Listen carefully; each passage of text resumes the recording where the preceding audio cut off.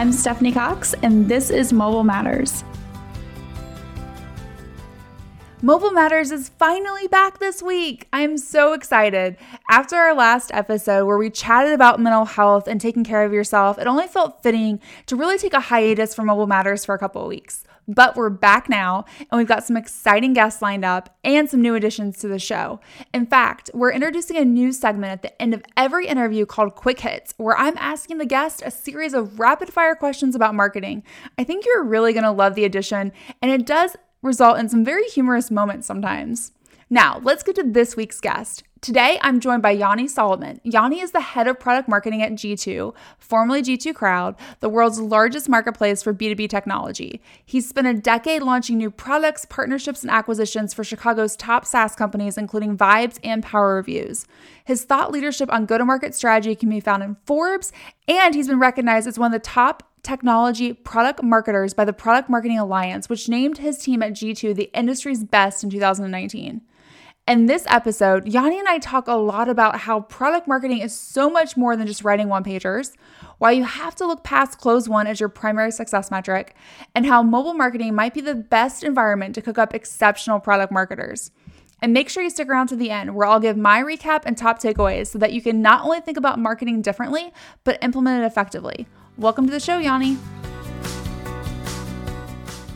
I'm super excited to talk to you about all things product marketing.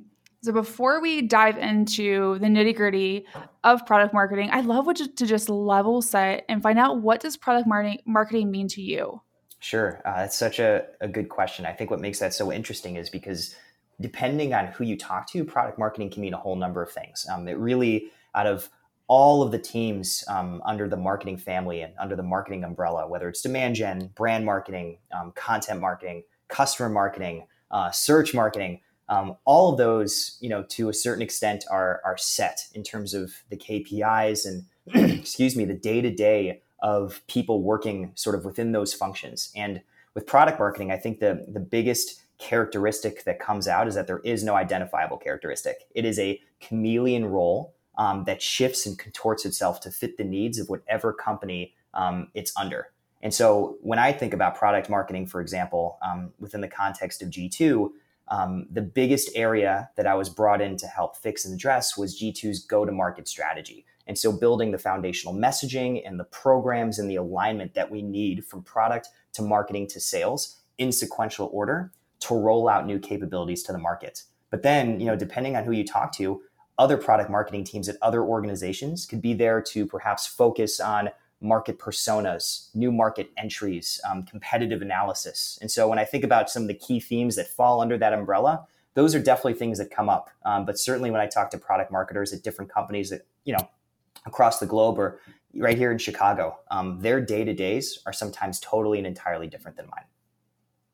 Well, it's interesting that you mentioned that, because a lot of times when I talk to people about product marketing, their first thought was, oh, well, I do the competitive analysis, I help with product pricing, and I create data sheets. Sure. And your perspective, I think, is so much different. And it's really more around, if I heard you correctly, aligning product sales and marketing. So your go-to-market strategy to sell your product makes sense for your target personas with the messaging that is actually going to attract them. Totally. It goes so much deeper than just writing one-pagers. And I can't tell you how many teams I still talk to today that when I talk to them about KPIs, for example, and results that they're being benchmarked against, I will hear, we've launched this number of campaigns and we built this number of one-pagers. And really the one-pagers are, the thing that are probably most associated with product marketing, and that those teams probably haven't been utilized to their full potential. But that's really just one output of a variety of different things that we deliver on, from campaign ideation at the very beginning, all the way through go-to-market launch when the product is ready to be launched into the market.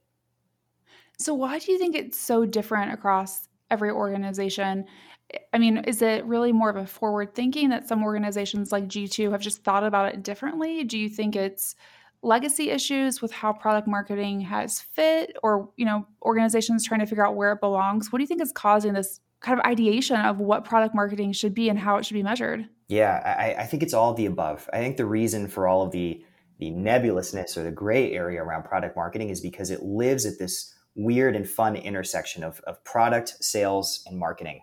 And it's not any of those, but at the same time, it's all of those. And when when I think about organizations that have really nailed product marketing in terms of its fit within the organization, the teams that it reports into, that it's structured next to, those companies have before they've built the world's greatest product marketing organization, for example, they have aligned the exact KPIs and results that they want to see out of their product marketing team that help elevate product sales and marketing. And then they work backwards to hire the right people and fit that team within the exact context of that company that you need it to fit under in order to hit those goals. So I think the biggest mistake that I see is that we don't start with the goals and work backwards. We rather just jump right into product marketing. And then before you know it, you have a fully ramped team that doesn't quite have like the direction on how to launch products. And that's when you have one-pagers that become the main KPI, right?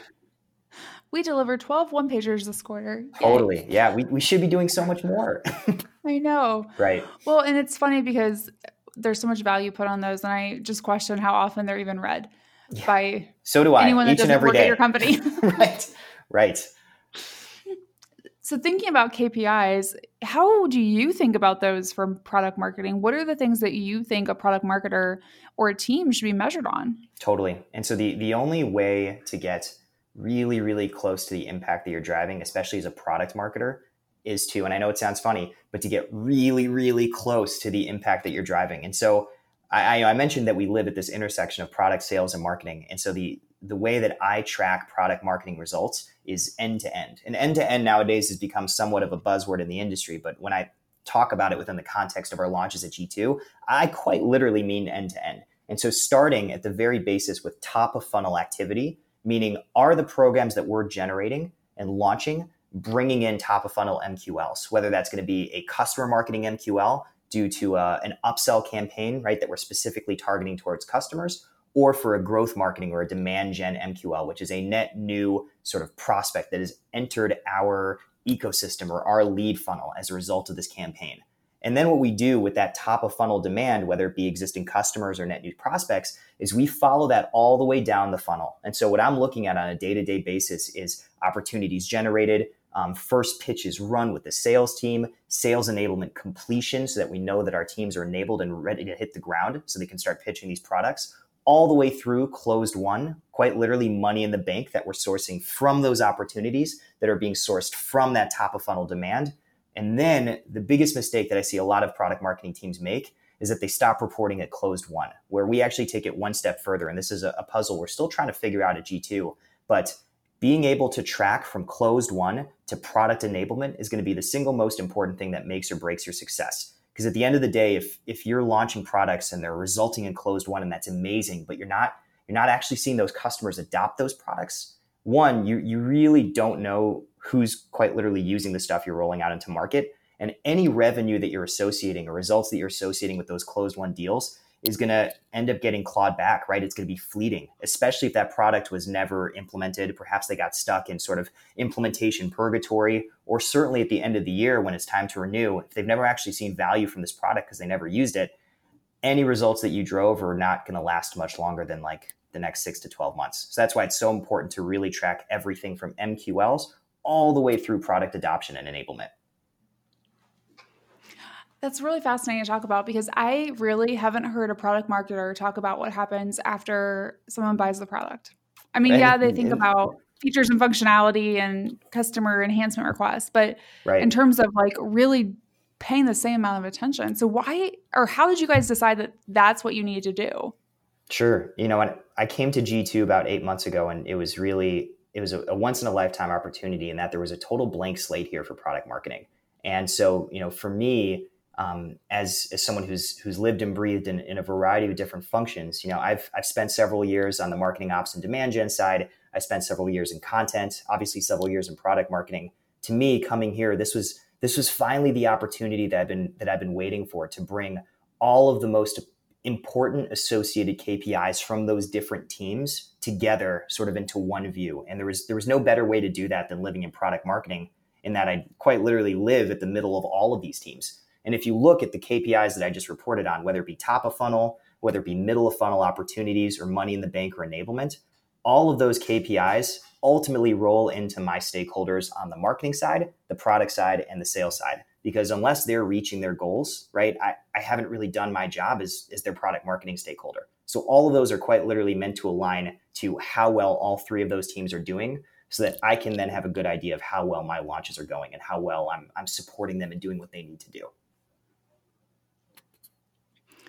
So the next question I want to ask you, which I feel like is like one of the hottest topics when you think about product marketing, which is where should it sit? Should it sit within Oh man. product? Should it sit within marketing, Yeah. sales?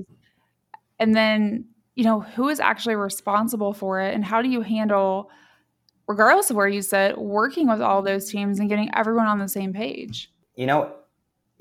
It all depends. Over the course of my 7 years in product marketing, let me see if I can get this right. I've reported into CMOs. I've reported into VPs of demand gen, VPs of marketing. I've reported into chief product officers, into CEOs. And today at G2, I actually report into the brand team at G2. And so over the course of my career, man, what is that? Like 5 or 6 different personas of direct managers, right? Who've been responsible for product marketing. I actually really like the reporting structure that we have at G2. It's a little unusual to have product roll into brand, but what's nice about that is it starts to create this aura around our products as basically an extension of the G2 brand. And that's a really interesting way to think about the products that you're enabling. And so I actually think that today, at least with the team that we have built and the way that it's structured, it's a really fun way to report into that team, because it also means I have full access to the creative resources and all of like the strong EQ signals that you need to launch products, like visuals and brand and content storytelling. So it's, I would say that turning product marketing into a brand extension of G2 has really helped take everything we're doing to the next level. So thinking about the role that you play in product marketing, and then we have like a separate role, right, in product management that's more feature functionality driven with a lot of times like your engineering team. How do you play with like a product management counterpart, or are you doing some of that work in your current role, or have you in the past? Yeah, I think it depends on the company, and it depends on how strong the product management org is. The way that I see it with the product management team here is that they're very much adept at driving their own roadmap and finding sort of these needs or pain points in the market that we think we could have a technology solution for. And so, like I said, the product marketing role changes and contorts depending on where we are and like what we're dealing with. But certainly at G2, I'm finding that for me, the biggest consultative role that I can bring to the table is around go-to-market, meaning like, let's align this tool or this feature back to the problem that we're solving and really get a good idea of who we're solving it for. And I think like what makes it so fun at G2 is that prior to joining G2, I was actually a customer. I was a vendor, technology vendor on G2.com.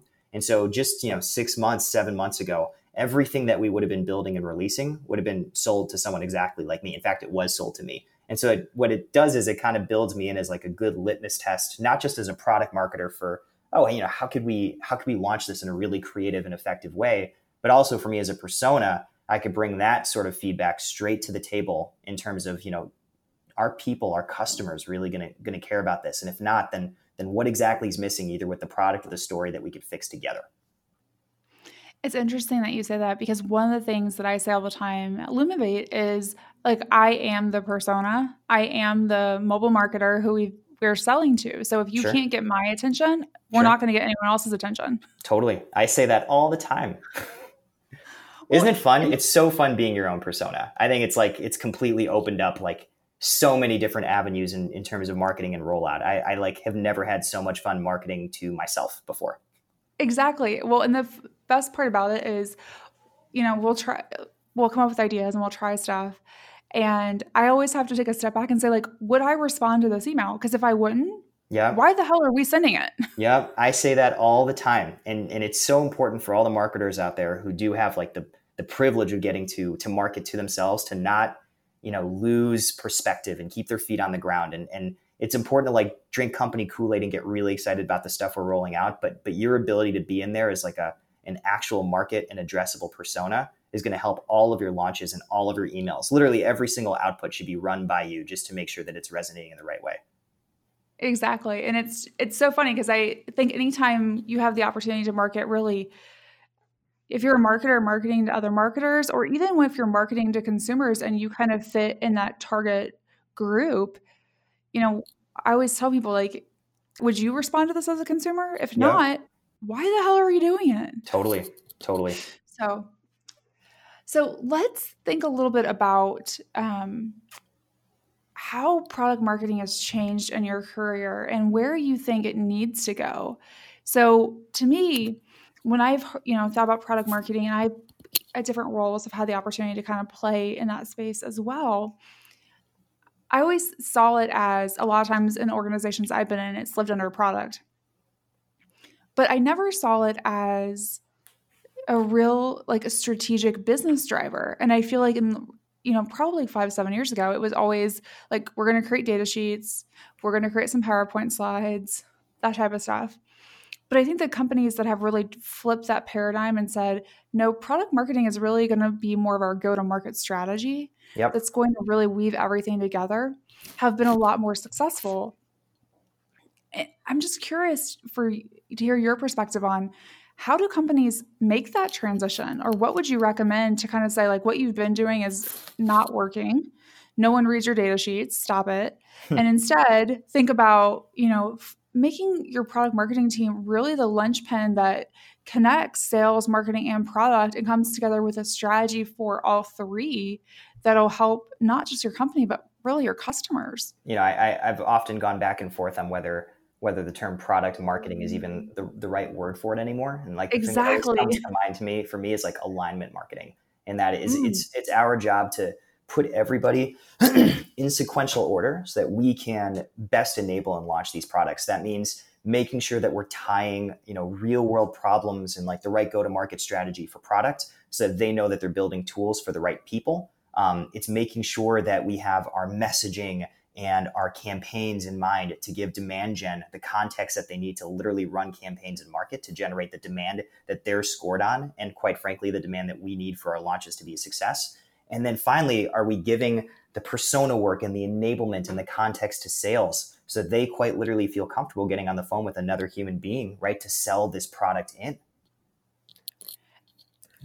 One of the things that I think a lot of companies miss out on is that last part you were just talking about, like the sales enablement piece. Oh, big time. Because if your sales team doesn't love what you're doing, one, like, they can drink the Kool-Aid, but if they don't actually understand the product and if they can't sell it accurately, what ends up happening is the worst situation. They don't sell it. Or the second situation, which is they do sell it and they sell something that it completely does not do. Oh my God. Right. And I'm not really sure which one is worst. At the end of the day, the sales team is going to sell the things that they're most comfortable and confident in to make their number, right? And so for us product marketers, I always say, like, we have to move beyond just drafting messaging, right? And we have to be able to sell the sales team in so they feel convinced and empowered to actually go and take this and then sell it to someone else. And so I consider myself as much a salesperson as anybody else here. I just have a totally different target market, and it happens to be internal. Well, and that's why sometimes I think people that have been in roles like yours are so well equipped to not just train the sales team, but also to eventually move into like a sales leadership position without having a previous sales experience. Because, like, for me, I've never been a true sales rep. I lead sales now, and part of the reason why I'm able to do that is because I've always been involved with sales. I've always helped train them. I've always helped on, pitch meetings. I've helped close clients. And I've always been held accountable to the company, whether that's my department or region, hitting a number. Even if I didn't have a quota tied to me, I've always felt accountable. Sure. And I think that's one of the things that a lot of people miss out on is, like, sales just isn't on the sales team. It's on all of us. It all has to start with the sales number. Everyone's got to have skin in the game, and then we have to work backwards on all of our goals. And if our goals ultimately don't line up and align into helping sales reach theirs, then we need to refocus and kind of like make sure that we're doing the right stuff, right? But like, at the end of the day, I think like you really hit the nail on the head in terms of sort of reinvigorating or realigning product marketing's role within a company. Because, something that I've been playing around with a lot sort of as a concept is, we've now reached I don't even know what to call it, critical mass in terms of product development. Like shipping new product used to take 3 months or longer. Now it's done in 3 weeks or shorter. We even have AI writing its own code. And as a result, things are getting shipped out and developed at such a fast rate. Agile worked, right? To the surprise of nobody. Yep. And what we're learning now the hard way is that product teams are much more adept at being agile and getting things done in 3-week sprints than salespeople, who essentially need to take in brand new information that's coming out sometimes by the week, especially if you're a G2, and then taking that information and being confident enough to go sell it into another person. Like we have to be able to crack that puzzle and make sure that our product announcements and our go-to-market doesn't turn into this essentially like a fire hose for sales in terms of all of this new material that they need to take in, that, by the way, their job depends on them taking it and selling it in the right way. It's totally and overwhelming. Almost immediately. Yeah. Right. Right. I mean, that's the first thing I know everyone looks at, especially senior leadership, when you launch a new product, is how quickly are we selling it? Right. Everyone wants results the very next day. And that's just not how the human brain is conditioned to take in information. And so I think like this next step in the evolution of product marketing is that, when I entered marketing, or really technology, in 2011, I entered sort of right in the middle of the stack wars. Salesforce, Oracle, everybody was buying up all of these companies, and it's still happening now. But back then, oh my God, it was like every week someone was getting acquired. They were building these massive product and technology stacks that had like huge breadth and huge depth. And I think at the time I was blown away by the vision of what they were trying to build. But in looking back at it, it really was like the largest exercise I've seen to date in feature-focused selling, where they were just everybody was like cobbling together as many features and capabilities as they could. And now fast forward to 2019, almost 2020, having great technology and, having processes to build and launch new capabilities quickly, and also having the capability to build technology that works really well, is table stakes. And if you put a blindfold on a lot of buyers today and called out the technology suites as some of the vendors that they're considering, I bet pretty much all of them sound the same. They all check the same boxes. And so that's where like the data sell sheets just aren't going to do the trick anymore. If the first battle in technology, at least in my career, starting in 2011, for example, was over the technology stack, the next great battle that we're going to see in software is over storytelling. Because when great tools are table stakes, when fast, releases for capabilities are the norm, the difference is going to be who can tell the best story that resonates with another human being in order to buy those products. And that's an important differentiation that you just said. The best story that resonates with another human being, not that resonates with you who drinks the Kool-Aid, right, with someone else. Sometimes we all forget that. Totally. So speaking of the work you've done at G2, I know that you were recently named the #1 product marketing team in the country. So congrats for that. Thank you. So thinking about that, like what does it mean to you and your team, the recognition that you're getting at such a high level for what you're doing in a different way than most companies have thought about it? Yeah, it has just been crazy. I think I mentioned I joined G2 it was like less than 8 months ago. There really wasn't a go-to-market plan or blueprint in place. Like there was very little buy-in from the org. They didn't really know what to expect from product marketing, right? And so to have come in and our team is now a team of 3, which is also pretty crazy. We're by far the smallest product marketing team easily of any product marketing team that I've come across. It's sort of like this level of performance. And just to come in and sort of see this thing built from scratch and see us launch and start to enable in the way that we're doing. It has been probably the most fun period of my entire career, and such a blessing and such a reward to see us build, this fun product marketing engine and journey together. And so for like fun facts on the data behind our team, I mentioned we're a 3-person team. And since the start of my time, which is basically February 1st, G2 product marketing has averaged, forget like thought leadership, like webinars and stuff. We've averaged 1 new capability release, a new product, a new acquisition. There were 2 of them in my first 3 months every week at G2, which for a team of our size, we easily have probably the industry's most aggressive and value add launch cycle that I've come across ever. That's great to hear. And I know you said 3 people, it's a small team, but sometimes I feel like when you're a small team, it's kind of like the small teams are the mightiest teams. Yeah. Because everyone is there's not like these silos of like, you own this, I own this. It's all like, we're in this together. What needs to get done? Let's go. Totally. So, and we move as a collective, and everyone has their areas, but yeah, it's been such a fun and open and such a positive process of having all three of us sort of weigh in on launches in real time and see things get out the door to great results. It's been amazing. Well, that's one of the things I love here at Limivate too, is we have a small team and everyone's like, how do you guys do so much content? How do you do so many videos? And I'm like, well, I have a team of like 3. And they always Totally. like look at me like, what? And I was like, I mean, it's like me. I mean, from a marketing perspective, myself and 2 others. And then I have a sales team too. But in reality, we're doing a lot because we're all kind of like, we have a clear goals and we're all working together. And you'd be surprised if with focus, how much work a couple people can get done. Oh yeah. Everyone's sort of like hitting up at max capacity and working together. Like there's no limit to what a small team that's really well aligned and has clear goals in mind can do, for sure.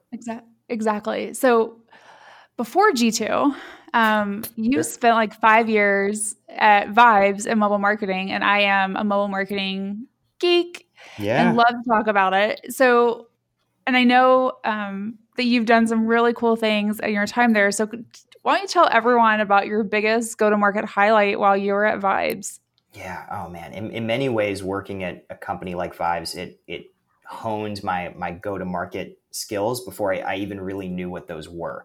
And so at the time, when I joined Vibes, we were specializing in SMS. We were one of the oldest SMS vendors in the country. We'd had amazing customers and run plenty of programs. And we were developing some mobile web capabilities, but like the sort of the big star in the sky, right, was this ability to build and track end-to-end redemption of coupons and offers, right? This is something that I think the co-founders at Vibes have been delivering since 1998 through pagers, but we've seen that sort of evolve into mobile web coupons. And the truth is, we knew that brands and retailers working with Vibes wanted to have this built out strategy for delivering incentives through mobile, because it was such a high conversion, right? Very intentional group of customers that you were marketing to. But there just wasn't a good way to crack that code. And so I can't remember what year it was. It must have been 2013. We were sitting in the kitchen.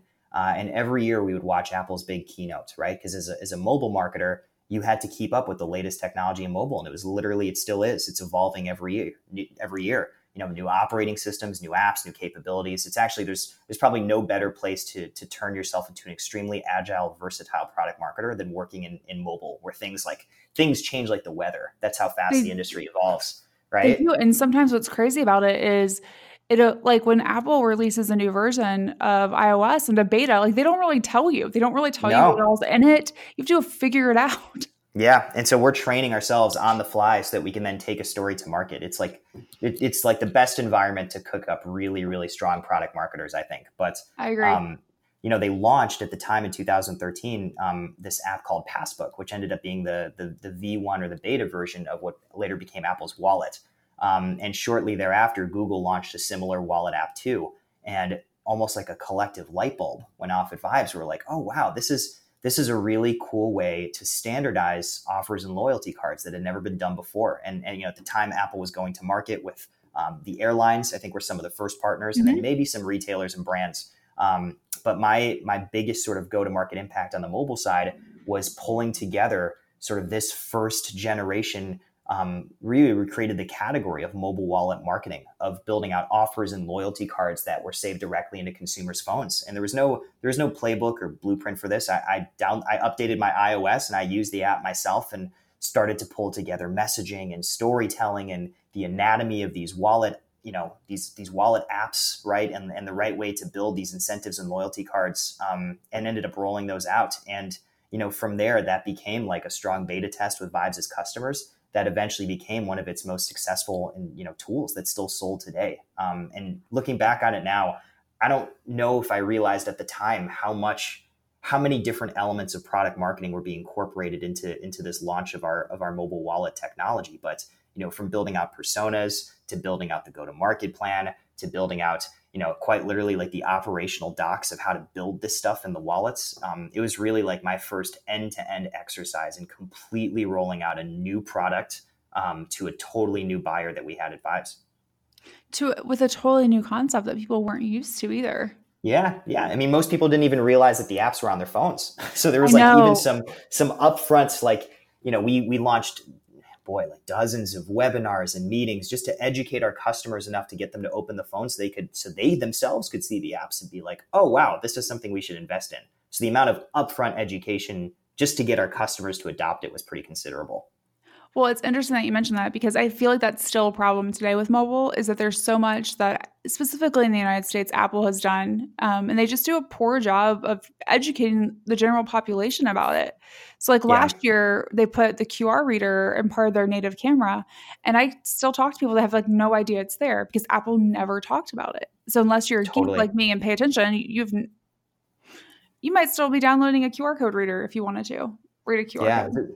it's a very sort of rock starry way to roll things out, right? Where you're kind of just counting on people figuring it out, which I guess you can do, right? When you're when you're one of the biggest Yeah. technology companies in history. But I agree, a lot of it is self discovery, and for like all the marketers out there, especially those cutting their teeth in like highly fast paced, evolving worlds like mobile, certainly now like AI. There are certain industries I think are going to cook up like the next generation of great product marketers, and I think it's going to be the more nebulous or more gray area industries like that. So thinking about mobile marketing in your career, and it's funny that you mentioned it was like early 2000, 2013-ish, is that the App Store wasn't very old at that point, having just come out 4 years before. But how do you think that mobile marketing has changed in the last decade in your perspective? Sure. I think like the biggest thing that I've seen mobile marketing move in and out of are probably two key areas. One, apps. So, when we were at Vibes, we were talking a lot about at the time, everyone wanted to spin up a dedicated app. And I think this was right at the transition when we finally moved into responsive. So everyone was able to get away from the MDOT sites. Yep. So that we could have like Well, they should. a more, right. They should, like a more consistent experience that lent itself far better to mobile viewing. But I've seen the industry as a whole go in and out of this idea of whether the dedicated app is really something you need. I happen to think that for like the biggest companies in the world, if you are looking to really tap into that really important vein of your customers that's super invested in you, wants to engage with you, an app is a great way to do that. But that said, for like the rest of your customer base, for example, that's never going to download your app or maybe doesn't even know it exists, I think the biggest area of growth and development that I've seen are the different mobile messaging channels that have emerged. So beyond just push notifications, SMS continues to be a powerhouse, but like over the top messaging, Facebook, WhatsApp, there are now so many different avenues that these brands and retailers and companies in general have to engage their customers through. That's been really rewarding to see everybody sort of collectively build out that messaging strategy, 90% of which happens completely outside of the app, if that makes sense. No, it does. And I'm a big proponent of like native apps should die. And I've created so many of them across in my career across the world. Sure. And I just am like, that was a huge mistake. Sure. A lot of it's a vanity app, right? Like they want to It see their is. logo on the phone. And if you only invest in that, and we always used to say this at Vibes, right? Like having an app does not give you a mobile strategy. No, but so many people think it does. Yeah, totally. Which is It's one the of first my thing we'd hear from customers is like, have you invested in a mobile marketing strategy? The first thing they would say is, we got an app. We'd be like, oh, Yep. how many downloads? Like I mean, 650. and then they get excited. I'm like, but how many people still use it today? Well, I mean, we don't know. Yeah, exactly. So thinking about mobile and the opportunity marketers have today, one of the things that I believe is that so many people talk about mobile, but they don't really have a true mobile strategy of how they're thinking about uniquely using the mobile device to engage with consumers. That's beyond like, oh, I want to build an app. So how do you think marketers should be thinking about mobile in today's world? Sure. First and foremost, if you're still living on an M.dot site, we got to get that transitioned over, right? Like everything should be responsive and totally seamless. If an app is something that you want to build out, I would say just as important as building out the app itself and making sure that's beautiful and functional, be sure to build out strong reporting and analytics so that you understand the usage behind it, and be sure to invest in like a top-notch push notification strategy. Because once you get those people to download these apps, you absolutely have to have a strategy to get them back in and using it, right? That's the only way you're going to prove value back to the app.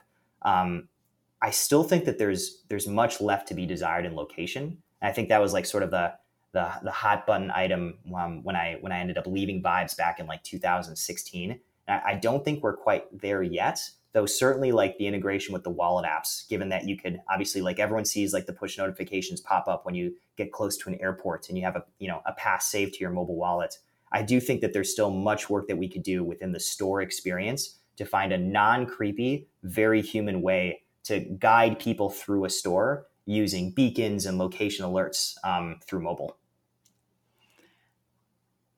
So where would you say the future of mobile is headed then? Like what's next? What's something that we're not doing today that we should be doing or we will be doing in 2 years and don't realize? Oh man, that's a really good question. I think that the future of mobile, and for me as a consumer now, it's interesting being on the other side and not being a marketer anymore, is still somewhere in payments. And I know that I talked a lot about the mobile wallet content being like the apps and the loyalty cards and boarding passes, but I don't know about you, but I've been using TouchPay, right, with Apple Pay for like 4 years. And I still think that right now it's such a transactional offering. But like, I would love to see more brands try to figure out ways to unlock those quick transactions with Apple Pay on e-commerce rather than just in store. Like everyone's used it at Walgreens probably once or twice. I think making sure that, in the same way that everyone in the industry rushed to make sure that their websites were optimized for mobile, they really wanted to get that up to speed. I think there needs to be a similar focus put on commerce brands across the web to make sure that their businesses are optimized for mobile payments in the right way. And, for those who are saving mobile coupons and loyalty cards to their wallet apps, are they able to use those and redeem them online? Can you offer them like a similar or perhaps even better and easier experience in using their phones to buy from you when it's most convenient to them? I think that's like the next big frontier. And I don't think we've cracked it yet, but I'd love to see us do that. So one of the things that we do is something I call quick hits, where I'm going to ask you a couple of questions and I just want the first thing that pops into your head, okay? So what's one thing you wish every marketer would do? Be more human. I think that for us as marketers, we do a really great job of leading with strong IQ stories. They're full of structure and data and context, but the human brain tells us that we make decisions on emotion and then we justify them using logic. And so if that's the case, I would really like to see us lead with more of an EQ approach to messaging in order to make sure that we're capturing customers rather than just like delivering kind of a bland and boring story that just causes people to keep scrolling. What's one thing you wish marketers would stop doing? I would love marketers to stop trying to make everything sound like it's the biggest, coolest, most amazing thing ever. And again, grounded in humanity. Like the more powerful and the bigger we try to make things sound, the less relatable they are. And so a brand that I think actually lives and breathes this really well is Drift. Every single person that you see in a Drift ad, on their website, on a billboard, is a real human being who uses their technology. Yeah, death to stock photos. Oh my God, please. We have amazing customers. Like, let's use them and let's turn them into like amazing thought leaders and visual sort of influencers for us. Why not? Exactly. What's one thing that you think every marketer needs to know? That product marketing is here and is a function that can actually help them. I think when most people think about marketing, demand gen is the thing that is inherently the easiest to understand. And like the reason is they're tied so closely to revenue, right? And then when most people think about the cool CMOs that they want to be someday, they think of the brand people, right? Who live and breathe the brand and just seem like it's like the coolest function of marketing and the most visible function of marketing that I can imagine. But also somewhere sandwiched in between demand gen and brand marketing is product marketing. And we're here to live at the center of the company so that whether you're in product or sales or in marketing, if you have a really strong function like us built out, we can connect all of the pieces at an organization and put them in sequential order so that they're aligned to deliver performance for you. So I'd love more people to ask for more and expect more out of their product marketing teams. The most frustrating thing about marketing is? Probably that product marketing is still flying under the radar. Like it's 2019 and I can't tell you how many I spend every day of my career trying to explain to people what product marketing does. And so I think like the more awareness and the better that people like me can help evangelize this practice, the better off that we're going to be. Everyone out there deserves to have a product marketing function so they can launch their next great product. Again, just like tooting the horn that we're here and we're here to help and perform. A huge shout out to my previous guest, Ryan Bonnici, for the introduction to Yanni. It was a blast having him on the show and talking in depth about product marketing and geeking out on mobile marketing together. Now let's dive into my top 3 takeaways from our conversation. First, can we all agree that no marketer should ever be measured based on the number of one-pagers they create? I cannot believe that anyone is still counting the number of one-pagers as a measure of success, but I know they are. And I get that they're a necessary evil. I even create them here at Lumavate, but you're kidding yourself if you really think prospects are reading them, because they're not. It's the required material you have to send them after a sales call or make available on your website to help prove that you're a real company with established products. And that's really it. No one actually reads them. So let's take a moment for all the wasted time all of us have spent on creating one-pagers that no one reads but us. Okay, now let's get to what you really should care about. Goals, setting them up front. And these are goals that are not one-pagers, people. And then aligning your team to those goals. So many teams seem to struggle with creating clear, measurable goals from the very beginning, and even more struggle with creating goals that are aligned between sales, marketing, and product. But this is the real linchpin to having success in any product marketing role, and honestly, any marketing role for that matter. If you can successfully align sales, marketing, and product around the same goals, then you can truly deliver exceptional results. Next, so many times we are focused on getting to close one in the B2B world, and I get it. Sales matters, and we're always thinking about hitting our quarterly and annual sales goals. But Yanni brings up such an insightful point about how close one isn't the final goal and shouldn't be the last number we're measuring. Instead, we need to be looking at product enablement and adoption. It's great to celebrate a win when you bring on a new customer, but if they never use your product and ultimately churn in a year, did the initial win even really matter? I'm not saying that we should stop measuring all aspects of the entire sales process, because we need to keep doing that. But we also need to start measuring what happens once we close a deal and putting the same amount of focus on ensuring new customers start using our product and are successfully doing it. Finally, never underestimate the power of small marketing teams. You can truly accomplish so much with a small team that is highly aligned and working towards the same end goal together. Oftentimes, you can accomplish way more than a team double or triple the size can accomplish. I've seen it happen on a daily basis throughout my career, and Yanni's experiencing the exact same thing at G2. Yes, don't get me wrong, it's always great to have more resources, whether that's money, time, or people, but it doesn't mean that you still can't accomplish a ton with limited resources, especially people. I'm Stephanie Cox, and you've been listening to Mobile Matters. If you haven't yet, be sure to subscribe, rate, and review this podcast.